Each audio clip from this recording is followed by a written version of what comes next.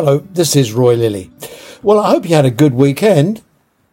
I can guess some of you won't have had much of a weekend, especially if you were working. One day must seem much like another. 12, sometimes 14 hours back to back, short of staff, and more often than not, no breaks. Dare I point out, a lorry driver can only drive a lorry for 9 hours a day, with an obligatory 45 minutes break after 4.5 hours driving. Nurses are tougher than lorry drivers because they have to be. Airline pilots can fly up to 8 hours per 48-hour period. Pilots are required to rest a maximum of 16 hours post-flight and no more than 75 hours a month flying. Nurses work harder than airline pilots. They have to.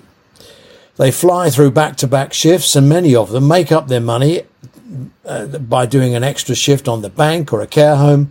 There are no limits. Tired lorry drivers cause accidents. Sleepy airline pilots kill people. Knackered nurses just soldier on. Over the weekend, this appeared on Twitter from a nurse. I quote, "I came into a 1:32 patient ratio.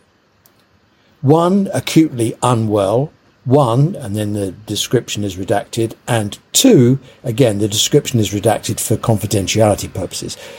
Yeah, you can take it that they needed extra care. I paged the site manager, who replied, 'I know,' and they tried to pressure the night shift nurse to stay on. Faced with a situation that is at best risky and at worst dangerous, what is a nurse supposed to do?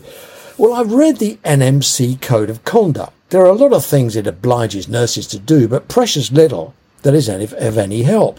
The best I can find is 16.1. It says, raise and, if necessary, escalate any concerns you may have about patient or public safety or the level of care people are receiving in your workplace.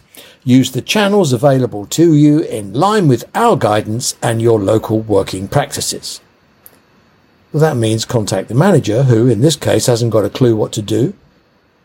The NMC is an expensive onlooker. Who is keeping patients safe? The nurse can't, the manager can't, and the trust can't. We don't have enough people. If the nurse were a lorry driver, the load wouldn't get delivered. If the nurse were a pilot, the plane would stay on the tarmac. Because the nurse is a nurse, they'll keep going until they're frazzled, make a mistake, and someone is harmed. Then someone will complain. The CQC will dance. The roof will come in on the nurse. Management will blame the nurse. The nurse, the nurse, the nurse. The board will run for cover. NHS England will look the other way, and we have mid-staffs all over again. As a simple member of the public, I'd like to think someone was looking out for me. No one is. In other parts of the world, nurse-to-patient ratios are a matter for the law.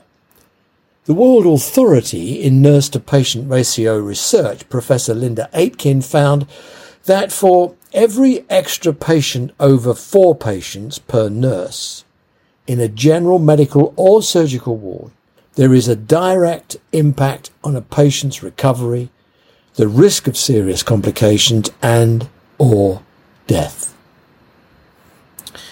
Here, when ratios were raised, the management and nursing hierarchy obfuscated, fiddled and wrote complex reports about the right nurse in the right place. NICE ducked the question. The guidance says there is no single nursing staff to patient ratio that can be applied across a wide range of wards to safely or adequately meet the nursing care needs of patients. But they advise a red flag indicator, 1 to 8, 1 nurse to 8 patients, is recognised as a level that may pose increased risk of harm to patients. This, of course, is rubbish.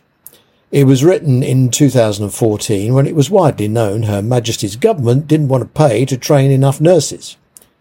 Ring the duty manager and wave a red flag. We know what they'll say. The NHS is not safe in their hands. The answer? Give every nurse a credit card style barcode. Let them swipe on duty. collect the data and publish it live for every ward, in every hospital, every shift, and plonk a dashboard on number 21's desk. Transparency, the most important word in the lexicon of safety.